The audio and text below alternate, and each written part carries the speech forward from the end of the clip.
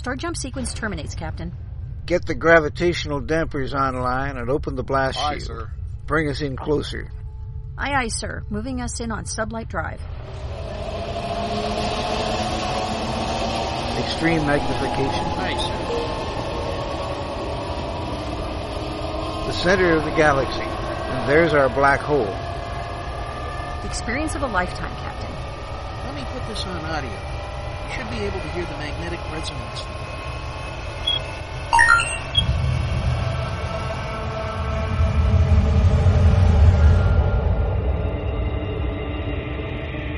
This is it, ladies and gentlemen. The edge of time and space, where the impossible can happen. Welcome to the event horizon.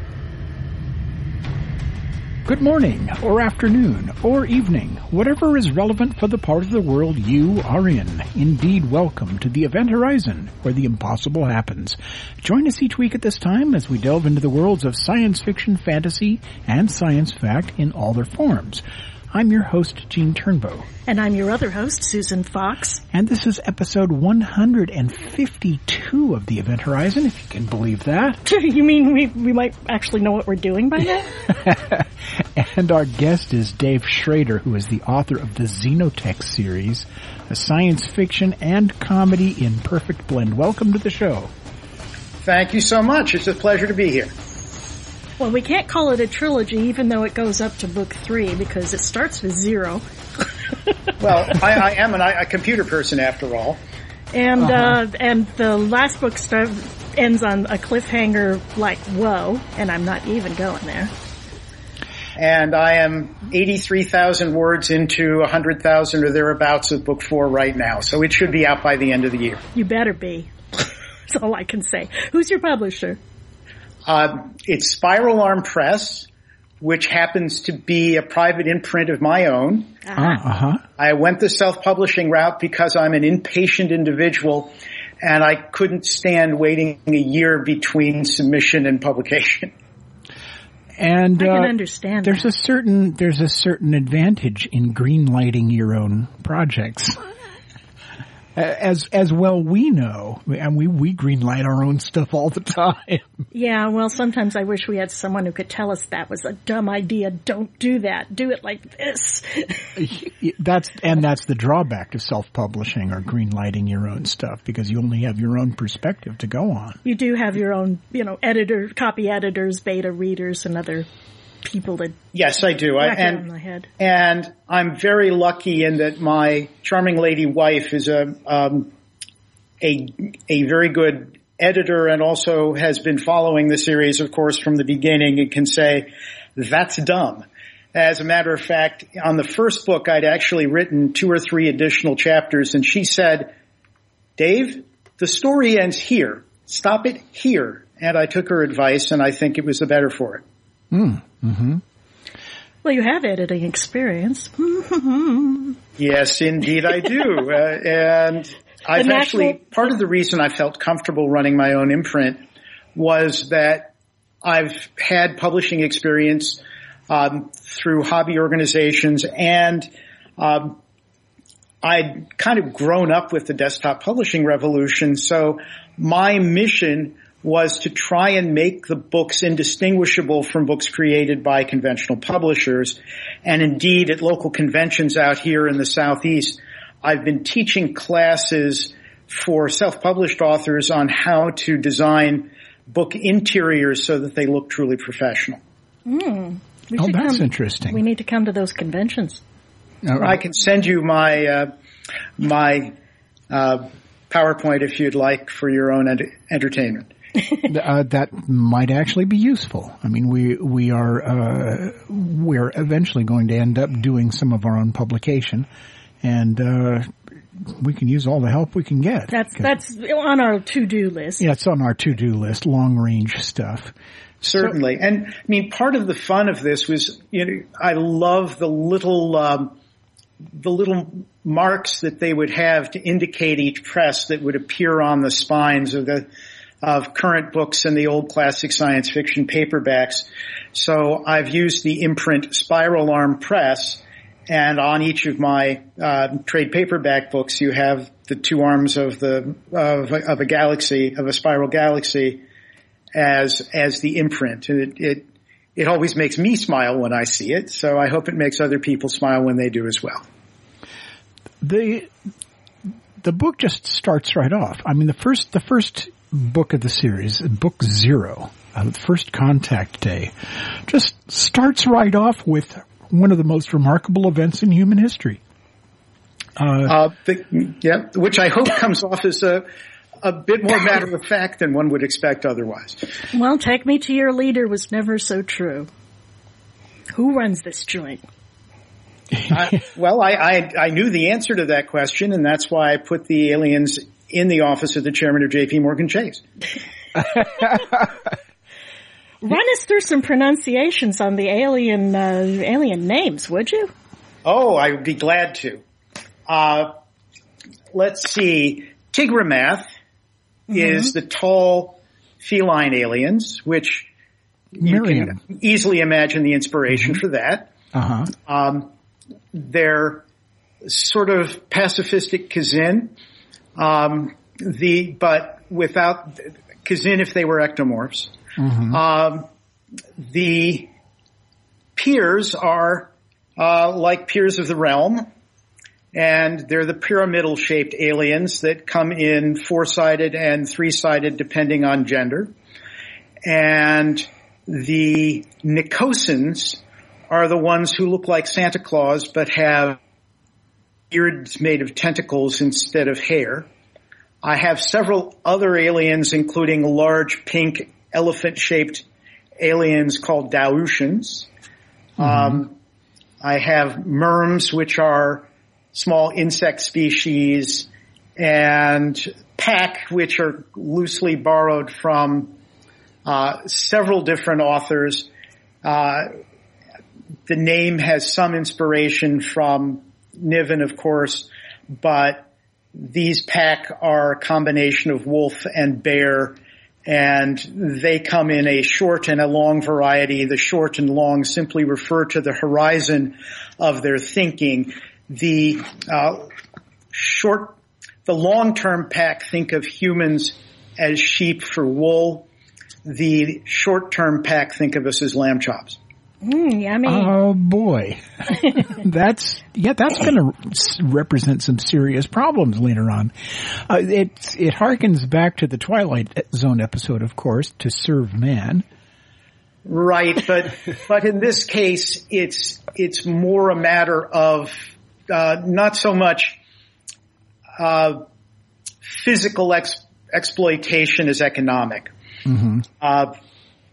A lot of the fun I've been having with this is, what if aliens were equally venal to humans and possibly equally naive as we are on occasion as well? So I did not want to have super smart aliens that were solving all of Earth's problems. These folks are solving many of Earth's problems primarily because they've just been at it longer, not because they're innately better. Right.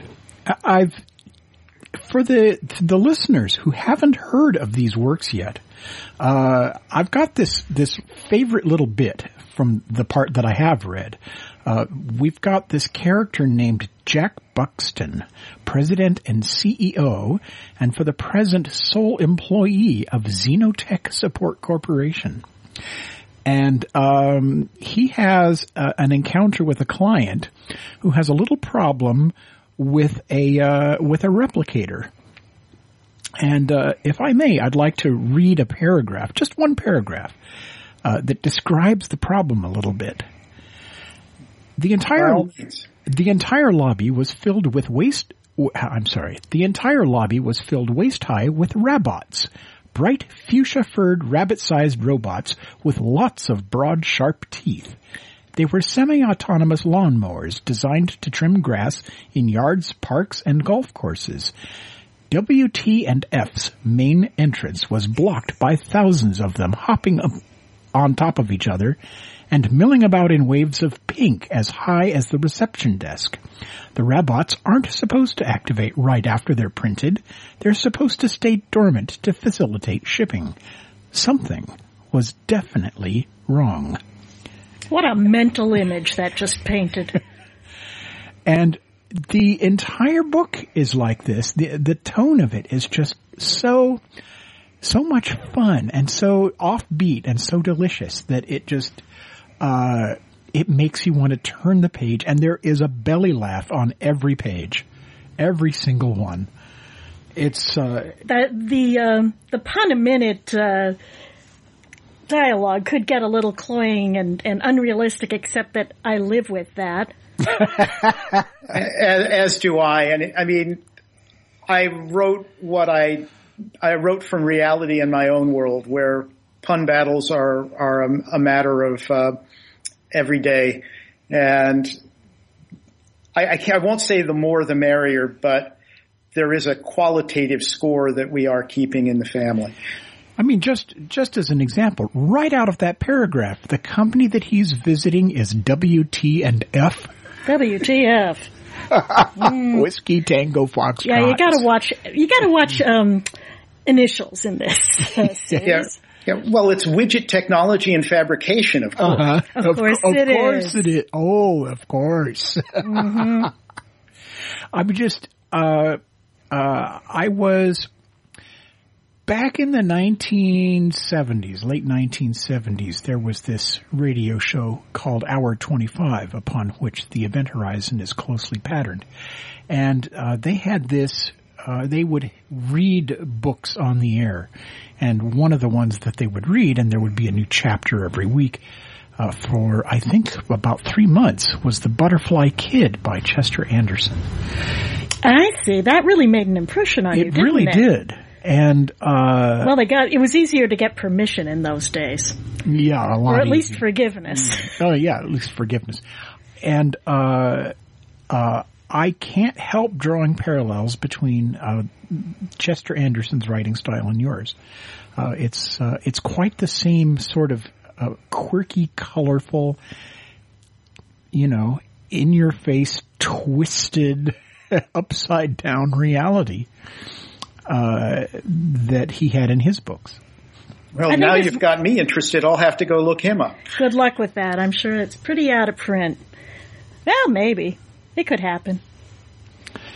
But, I had a copy, but I remember dropping it in the bathtub. Oh, oops. Yeah. So have you gotten to the chapter where he is, where Jack is visiting the Georgia State Senate yet? Yes, I did actually get to that part. Someday the Georgia State Senate. If I shared that with your listeners, I do it in dialect, and it's. Oh, I would. Why don't you do that? Oh, please do. The background for this is that aliens have brought Earth cures for cancer, unlimited free energy and natural resources, the solution to climate change, all kinds of wonderful things. But what is it that they want from us? What they want from us is the rights to broadcast our legislative sessions to the galaxy, because they consider them reality comedies and can't get enough of them. So Jack is visiting a studio that's perched high above the Senate chamber here in Atlanta for the Georgia legislature, and he is listening a pair of senators, Senator 1, who is tall and thin, and Senator 0, who is not, debate the merits of an important point on the floor. As all civic-minded residents of the fair state of Georgia must agree, the noble hadrosaur that roamed our fertile plains in herds of millions before the flood highly deserves to be designated as Georgia's state dinosaur, said Senator 0. And I further resolve that such sums should be allocated to fund a statue of a caveman riding said noble hadrosaur for display on the Capitol grounds for the education and enjoyment of adults and children of all ages. I respectfully disagree, said Senator 1. Said noble hadrosaur, like my esteemed colleague, had a brain the size of a walnut. It also had a giant crest on the top of its skull to trumpet its own self-importance. My candidate, the magnificent Albertosaurus, is an apex predator that eats hadrosaurs for breakfast while providing a much higher vantage point for any caveman riding on its back.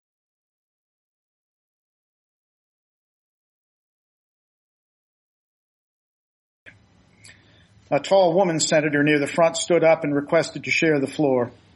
Gentlemen, she said, even though it's not a native of this great state of Georgia, I nominate Pachyocephalosaurus for state dinosaur because its name means thick-headed, and I can't think of any other animal, extinct or alive, that better represents the members of this body. Chaos ensued, and the real-time Galcu meter spiked. I had to pull out the earbuds to keep myself from laughing. Then the networks cut for commercials, and I could talk to the beings in the broadcast booth. Okay, time out, Mr. G. Are you going to try to ask him if we can do readings of this? I would love to do that. I think we could have a wonderful series out of this book, out of just the first one. What do you think? I think we might have a conversation about it. I am planning on having the whole series done as audiobooks. Hey, if I heard one chapter of this, I'd have to go buy the rest of the audiobook. Well, that's what I'm hoping as well. So part of it may be an issue of timing too. True. But I am not at all adverse to the discussion. I think it would be wonderful entertainment. And it would certainly help you sell more of the books. Yeah, and I think what I'm really wondering about for myself is whether or not I should do my own narration. Because I am a voice actor with the Atlanta Radio Theater Company, which we can page back into on that topic at some point later. But so I know how to do it, but I don't know if my voice is properly Jack's voice. I don't think that matters so much. I think it's the spirit of it more than the accuracy of the voice casting. One reader is not going to sound like all the characters. He may try a little bit. You know, but the listener doesn't expect the voice actor to be able to be all the boys and the girls. Well, no, and that I appreciate. It's just that Jack himself is in his mid to upper 20s, and since it's first person, the majority of it, I think, should be in a voice that sounds like it's someone of that age. But I'm talking about my audiobooks, not reading it for you. Right. Well, I've got a few people in mind to recommend, but we'll do that off-site. Well, we can do that offline. That would be good. Let me know when you want to return to the. How long do these edit down to, by the way, for yourselves? What, the radio shows? Yes. we have an hour time slot. Yeah, so. we fill an hour. We can blather about what I really wanted to blather about was the books and whatever other work you wanted to promote. And I'm so enthralled with the universe in which the books exist, in which the whole thing is set. And he doesn't say this to everybody we talk to by any means. You are very kind, sir. I appreciate that. Yeah, we've read some stinkers. It has been fun for me. I actually have a fan club of people who are beating on me like, when's the fourth book coming out? When's the fourth book coming out? And I had to go to create a store so that people could buy their own Xenotech support polo shirts. It's great. I need one. Okay, and they'd make them in your size, I'm sure. It's QB Store. Oh no, it's Xenotech.qbstores.com, which is the Queensboro shirt company. I think it's Xenotech.qbstores.com, and you can get the logo on lots of different merchandise. Cool. Like a phone cover. So when did the phone cover comes into the story later on, by the way. The phone cover. Now that phone cover, boy howdy, if I could get one of those, I would definitely do that. Oh, you were talking about alien names. My insect alien species, the ones that morph into have 5 different stages of their lives, so they're very much into mutability. They are the Orish, and the adjective is Orishan. Thank you. Mm-hmm. And Jack, of course, goes to a school called Mulberry Tech, which is sort of an homage to silkworms. Okay, I was wondering where that was. Yeah, I figured that there was the something case. going on there, and I know there's jokes in there I'm not going to get. Well, and that's part of the fun of it. My wife says that I do a reasonably good job of making it clear what things are jokes, and if you don't particularly get them because you haven't read this particularly obscure piece of science fiction, it won't bother you because it'll just go right past. Well, I do know that about every other street in Atlanta's area is called Peachtree. I do know. I know that much. Yeah, and the GPSs don't seem to have too much trouble with it because they're just going by coordinates, but humans are still challenged here. Yeah, I did have one problem though.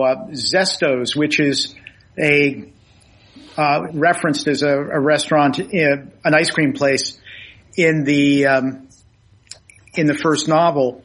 That particular Zestos location has been replaced by another restaurant. No! And one of my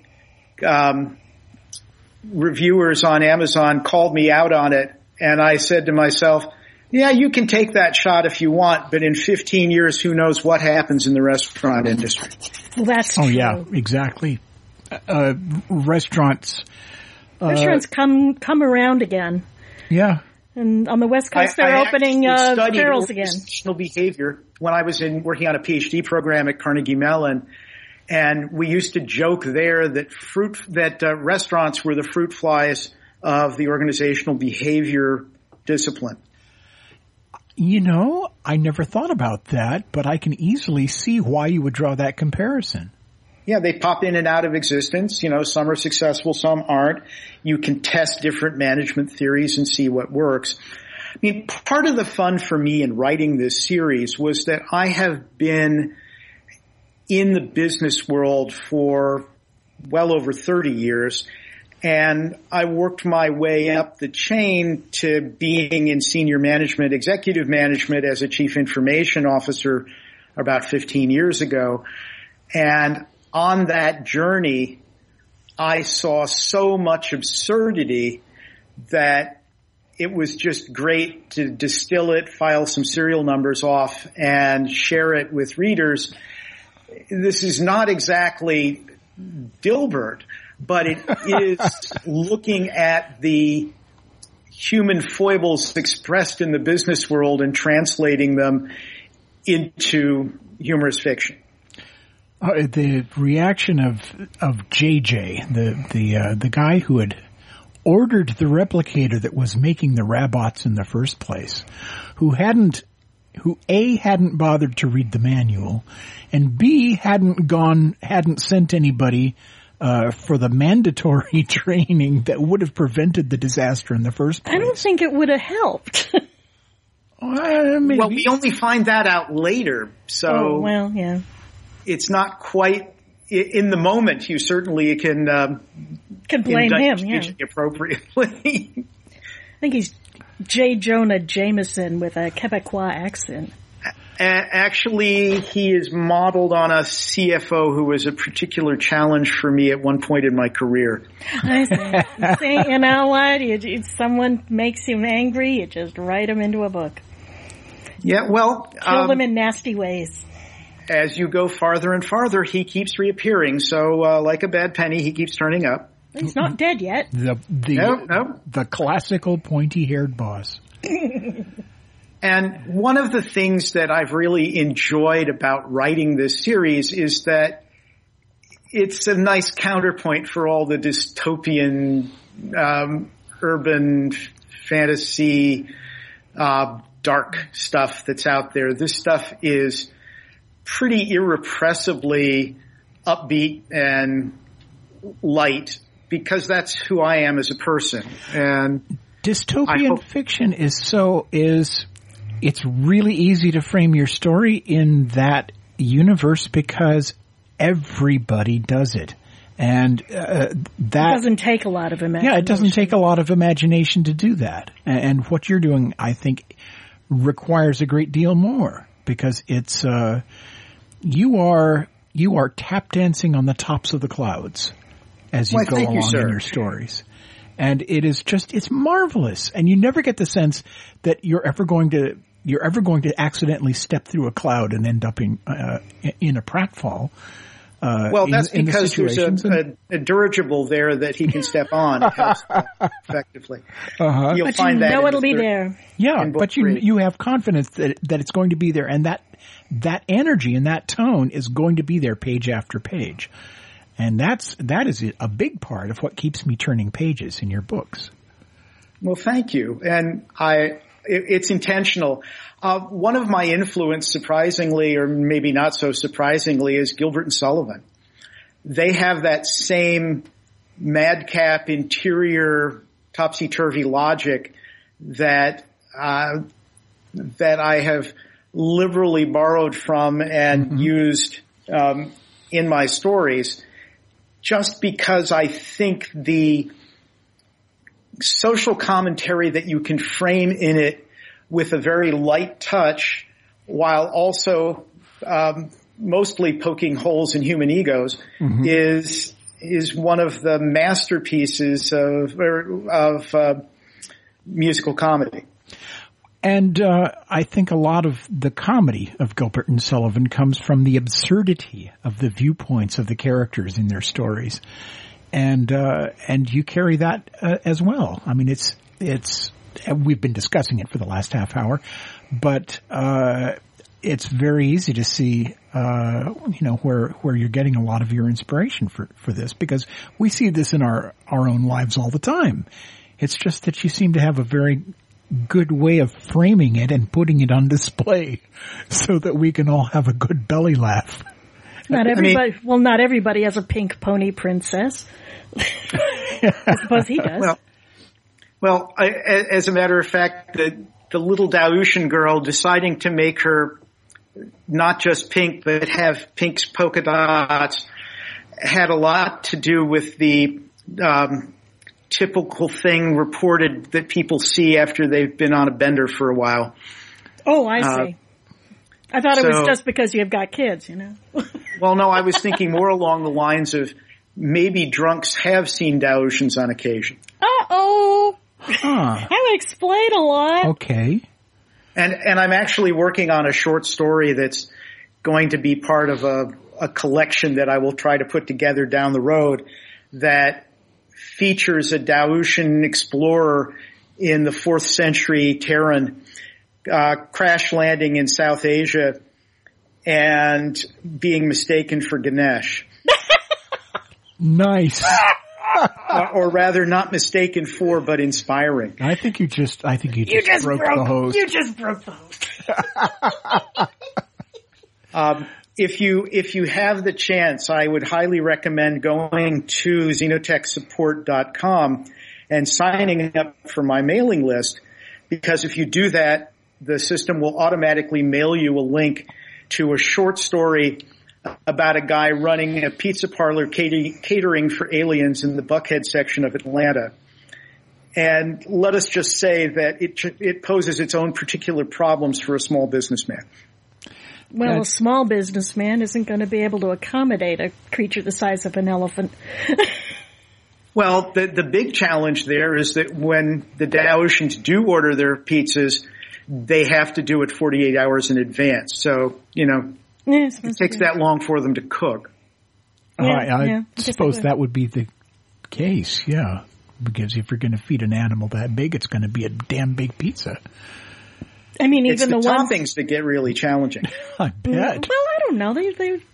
It seemed mostly edible from the ones, I love the food imagery in there. Of course, being of the foodie myself, I'm always interested in food descriptions in books, but mostly the Daotian stuff seemed edible, except the stuff that they warned you off of. Yep, yeah, and I've really enjoyed putting the food scenes in because they, it's one of my loves as well, And it just struck me that one of the things that's been true of American culture over the centuries is that as we've encountered non-Western civilizations, we've incorporated their cuisines into ours. And, there are Chinese restaurants on every corner, and now there are Thai and Indian, and I could very easily see a pack carniceria kind of restaurant, or extra right. rare. And I've actually got 2 pack fusion restaurants in my in book 4. I just finished writing a chapter about Indo-Pac cuisine. Oh. Yeah, exactly. I thought you would get that. And so the challenge is that the pack have required a change in the Scoville scale. It's now been recalibrated to be exponential to handle the pack peppers. Yikes. Oh my gosh. You know what? But Gulliver would eat them. I know a guy who would just say, "Oh, that's almost hot enough." Everybody knows that guy. I has a guy. would think there would be a chemical limitation on exactly how hot that could get. You would think so, wouldn't you? But then you thought so, and then you visited Hyderabad. Yeah.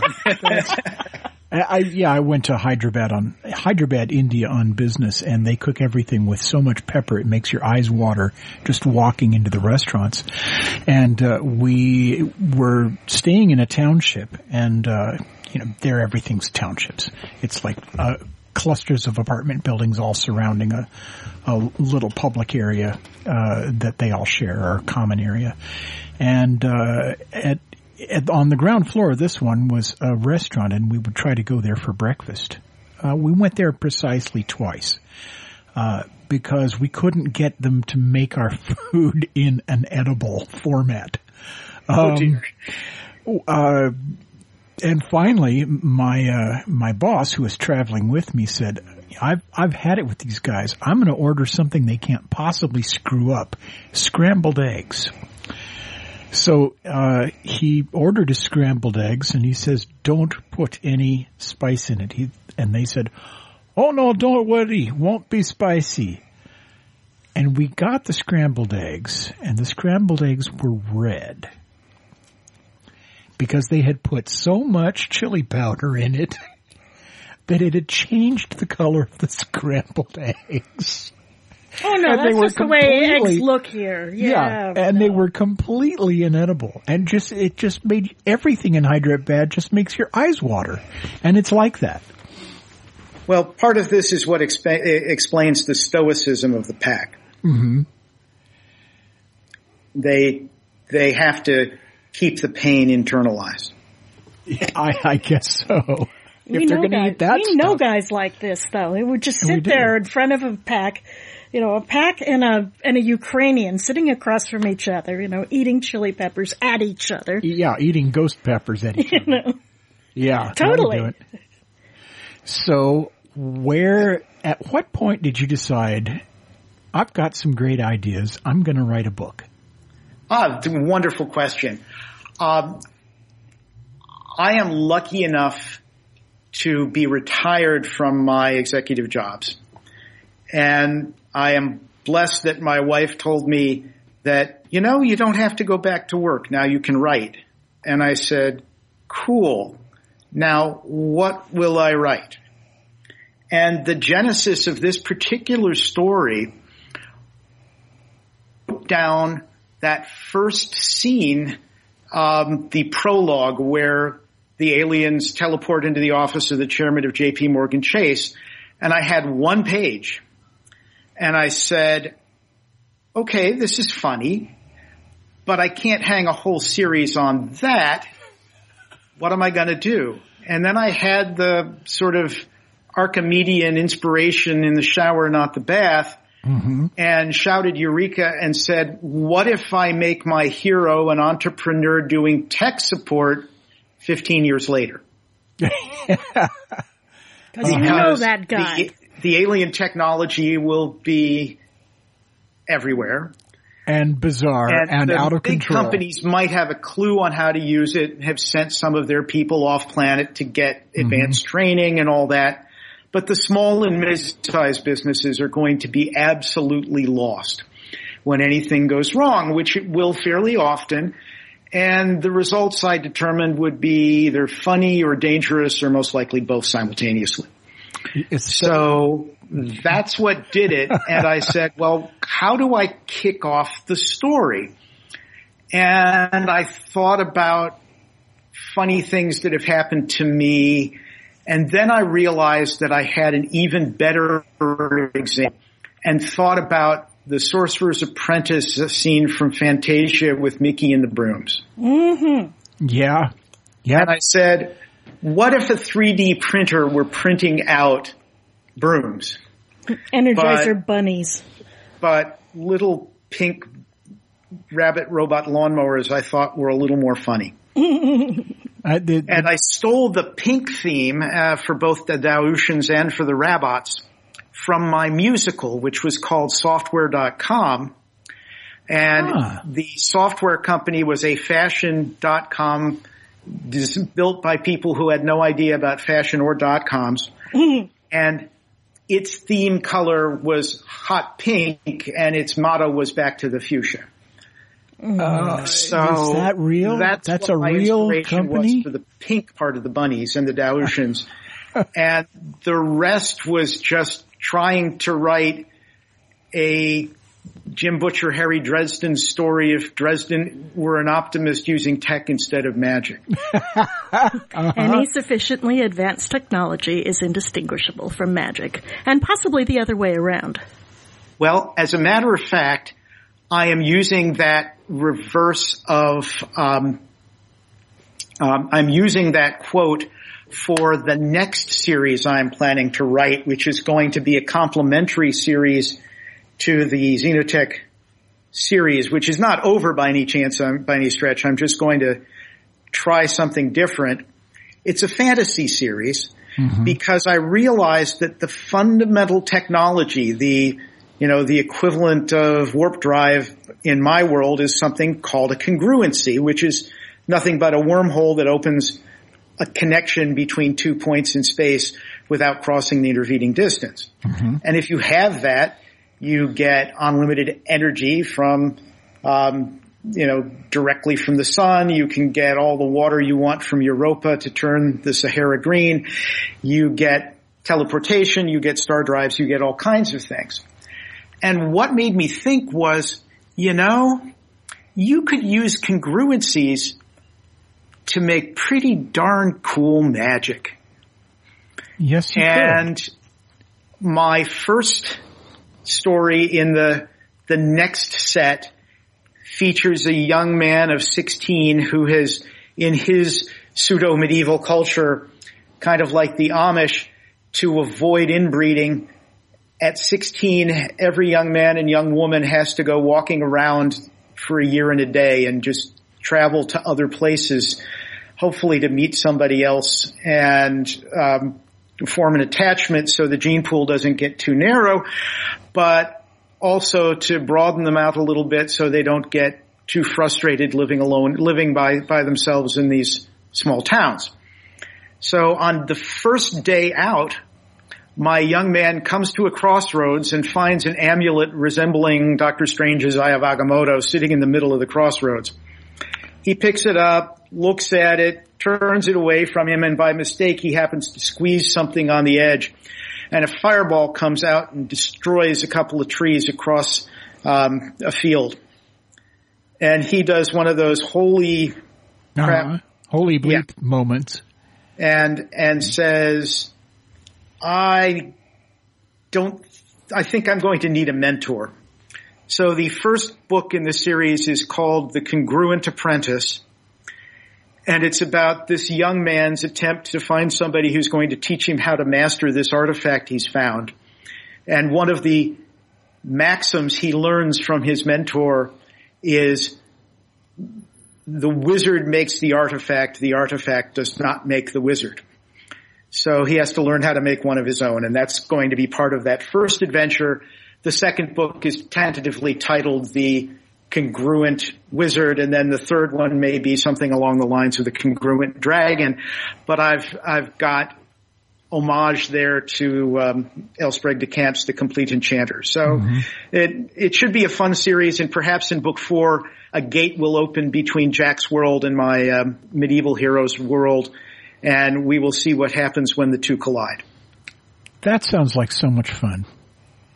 That sounds like a great romp. How fast can you write? That's a very kind thing to say, How long especially since I get your intention. So far I've been able to turn out 2 books and some miscellaneous short stories and such a year. Mm-hmm. That's actually pretty good clip. That's a pretty fast clip. Yeah, and the books tend to be between 100 and 120,000 words. Queen's Gambit is on the order of 120. Xenotech What Happens is more like 105. But I am able to write them reasonably quickly. It helps during tax season when my wife's out of the house and I can just sit and not be distracted by anything. But one of the joys of retirement is being able to focus on the writing and not be pulled away to earn a living. So it's been great fun. Well, and the potential is there for this to be a wonderful new thing to do for money. I mean, and I'm hoping that will be the case. I think I've only been doing this for about 16 months, and I've sold over 1,100 books just with my own promotion and my own going around to cons and such, which is not great by the standards of some of the folks that already have 5,000 or 6,000 person blogs that they just now have written books and people are picking it up, or that are writing military science fiction with a built-in huge market. But I do believe that as more people find out about this, word of mouth will be quite good. I've been very pleased that whenever I see a sale of Xenotech Rising, I can usually see sales of the next 2 or 3 books in the series in short order, because there is a pretty good pull through, and it's addictive stuff. It's addictive stuff. You know, and you want to know what happens next. Yeah, I think the biggest problem that fans of your books are going to have is they go through them faster than you can write them, and they're going to hit the wall. Write faster. Well, no, then we start getting the fanfic, and then we start getting the / fanfic, and George, have you heard that George R. Martin has come out against fanfic? He doesn't want any Game of Thrones fanfic. Well, he's not the first major fantasy writer to make a rule like that, honey. Well, wasn't that Anne McCaffrey? That's true. Anne McCaffrey was also very much against it. She was just vehemently. Well, there was an ugly case in Marion Zimmerman Bradley's world, and that after that, it was kind of a no fanfic thing for a lot of the big fantasy writers. I didn't know that. Well, we'll talk later about that. I was pleased that an artist, a friend of mine, was talking about Mystery Science Theater 3000. Theater 3000, doing this, and he made a silhouette of the reviewers, but the reviewers included a Peer and a Tigramath and a few others sitting in the. It's easier than cosplay, isn't it? Yeah. So I was impressed by your thoughts of cosplaying as a peer. I think I would love to see that someday. That would make my day. What do you mean, take a long walk off a short pier? No, I am the short pier. Yeah, we had Mary Jo Peele on the Event Horizon about Mom Forrester. Yeah, about 2 months back. Yeah, she was so much fun. Very cool. Yeah, John and B. Joe Trimble were out at a Star Trek convention in Atlanta a few months ago, and I got to see them after many years, which was a real pleasure. They are delightful people, and we've had them on the air as well. And I'm struck by how connected all of this stuff is, and I think that that connectivity is going to be what makes your books classics in fandom. I really feel that. Well, it's not quite as true as it used to be, but there, in the 70s, certainly it was said that you had to be a member of the SCA to sell a fantasy trilogy. And it sure felt like it. That's true. That was a very definite phenomenon, back in the 1970s. Well, and having been a national officer in the SCA back in the day, I got to know people all across the known world, which was great, including Susan as one of them. And, being able to travel, when I traveled, I automatically knew people. When I went to that event in Caid, I was staying at John and Bijo's. Well, it's better than a fraternity, isn't it? He can just drop you in any major city in the world. And you've got a place to stay, and people will be insulted Yeah. if you stayed in a hotel. Do you realize that you can blame one of the worst puns in the SCA on me? Really? I'm sure I can blame several of them on you, but which one in particular? The chronicler's device. Oh, you're the one. Yes, if you recall, heard this. It is a red chief over per pale black and white with quills counterchanged in a V. It's black and white and red all over. Yes, and Hillary of Serendip had opened it up to try and get submissions, and she took that one, and I have been thrilled that it has been widely adopted. The funny thing for me is explaining it to folks on occasion when they go, huh? And then they go, oh. Yes, to see the look on their face when they get the joke is really entertaining. Heraldry puns. This is what amuses geeks, okay? Have you met Shuvath, the Orishan nymph who looks like a praying mantis from hell? Not yet. I have not met her. Well, Susan probably has, but I haven't. Yes, I've read all of them. Well, the intriguing thing is that Mike drags him along to an SCA event, painted up as a samurai. You come as you are, you come as you aren't. We can't, tell you can't. It's all Title IX, Title IX?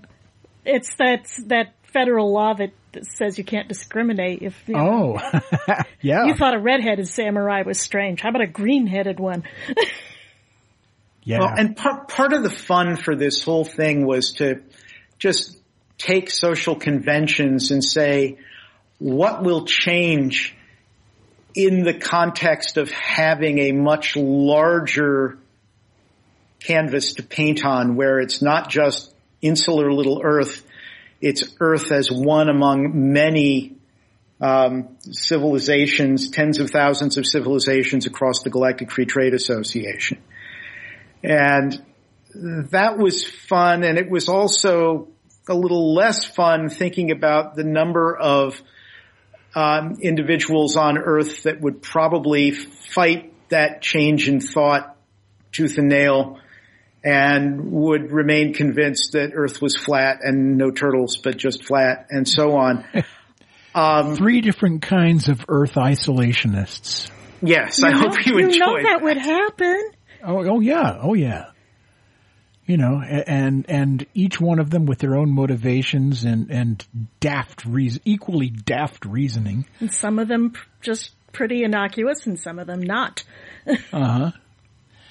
I even got to bring my love of printing into one of the books where Jack visits someone who is supposedly the head of one of the groups, and he is actually printing up his own protest signs in a Gutenberg-style press in his basement. That's great. And he can tell that the cards that are being passed around purportedly from him are not him, because if you hold them under a magnifying glass, you can see the dots, and the ink is continuous because of the process he uses. Yeah. Good point. Yeah. So let's see. The books in the Xenotech series are the titles, please. Yes. Let me give them to you in the order in which I wrote them. The first one is Xenotech Rising, which tells the story of Jack Buxton's initial adventures and how he meets his partner. The book I wrote next is book 0, not to be consistent, but it is the prequel that tells what happened on First Contact Day. And again, that's called Xenotech First Contact Day. Then we have Xenotech Queen's Gambit, where the Queen of the Daotians is coming to Atlanta to speak at an Emory graduation and also do a little consulting with the CDC about this plague. And the third book, Jack and Polly, his partner, have become romantically attached and are trying to figure out a place to go to have a romantic holiday. And, Jack is suggesting places like Tahiti or Maui. And the two of them agree that they will each write down lists and then share their lists. And the first one they agree on, that's where they'll go. And because they are both such geeks, both had written down the Galactic Technology Expo, which is loosely modeled on Comdex in Las Vegas. So book 3 is Xenotech What Happens, because of course what happens in Vegas stays in Vegas. Book 4 deals with the search for the head of the bad guy organization, which I will not tell you about so that you can enjoy it, Gene. Okay. He is referred to as the General, and I think he's actually mentioned in the very beginning of the series. He's mentioned actually in the very beginning of the series in First Contact Day. Exactly. But isn't he the head of one of the Earth protectionist societies? Yes, that is. But the fourth book is called Xenotech General Mayhem. And one of the hallmarks of my books is that I like to have a major chaotic, pull all the threads together, have everything go nuts chapter about 2 or 3 from the end where the reader can go, and now what's going to happen? And then the pie fight. So, everybody needs a pie fight. Exactly. So General Mayhem is going to be definitely what takes place at Centennial Olympic Park in downtown Atlanta at the end of the 4th novel. Yeah, he must have been promoted from Commander Mayhem when no one was looking. Ouch. Stop. Just stop. Dave Schroeder, it has been a pleasure having you on the show. Absolutely. We've really enjoyed the experience. We're talking to Dave Schroeder, author of the Xenotech series. It has been, it's just been a delight. And you're welcome back on the show anytime. That would be wonderful. Just let me know. You have been listening to episode 152 of Krypton Radio's weekly production of The Event Horizon for October 22nd, 2016. Your hosts have been Susan Fox and Gene Turnbow, and our guest this evening has been Dave Schroeder, the author of the Xenotech Support series of comedic science fiction novels. This episode will air again on Sunday, October 23rd, 2016 at 4 p.m. Pacific, 7 p.m. Eastern, and 2 more times on the following Tuesday and Saturday mornings at 4 a.m. Pacific, 7 a.m. Eastern. Once all of the air times have passed, you will find this episode and others on iTunes, Stitcher, and on our own website at KryptonRadio.com as podcasts. Krypton Radio is substantially listener-supported, and if you enjoyed hearing The Event Horizon this week, please consider becoming a patron. Go to patreon.com/KryptonRadio. Just 5 green pieces of paper a month. That's all we ask.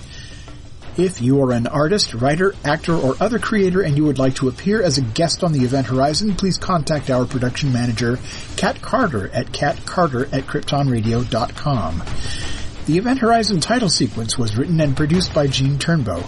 The science officer was played by science fiction illustrator Mark Schurmeister. The engineer was Christian B. McGuire. The navigator was Christine Cherry. And the captain was voiced by science fiction grandmaster Larry Niven. This episode was copyright 2016 by Krypton Media Group, Incorporated. The Event Horizon.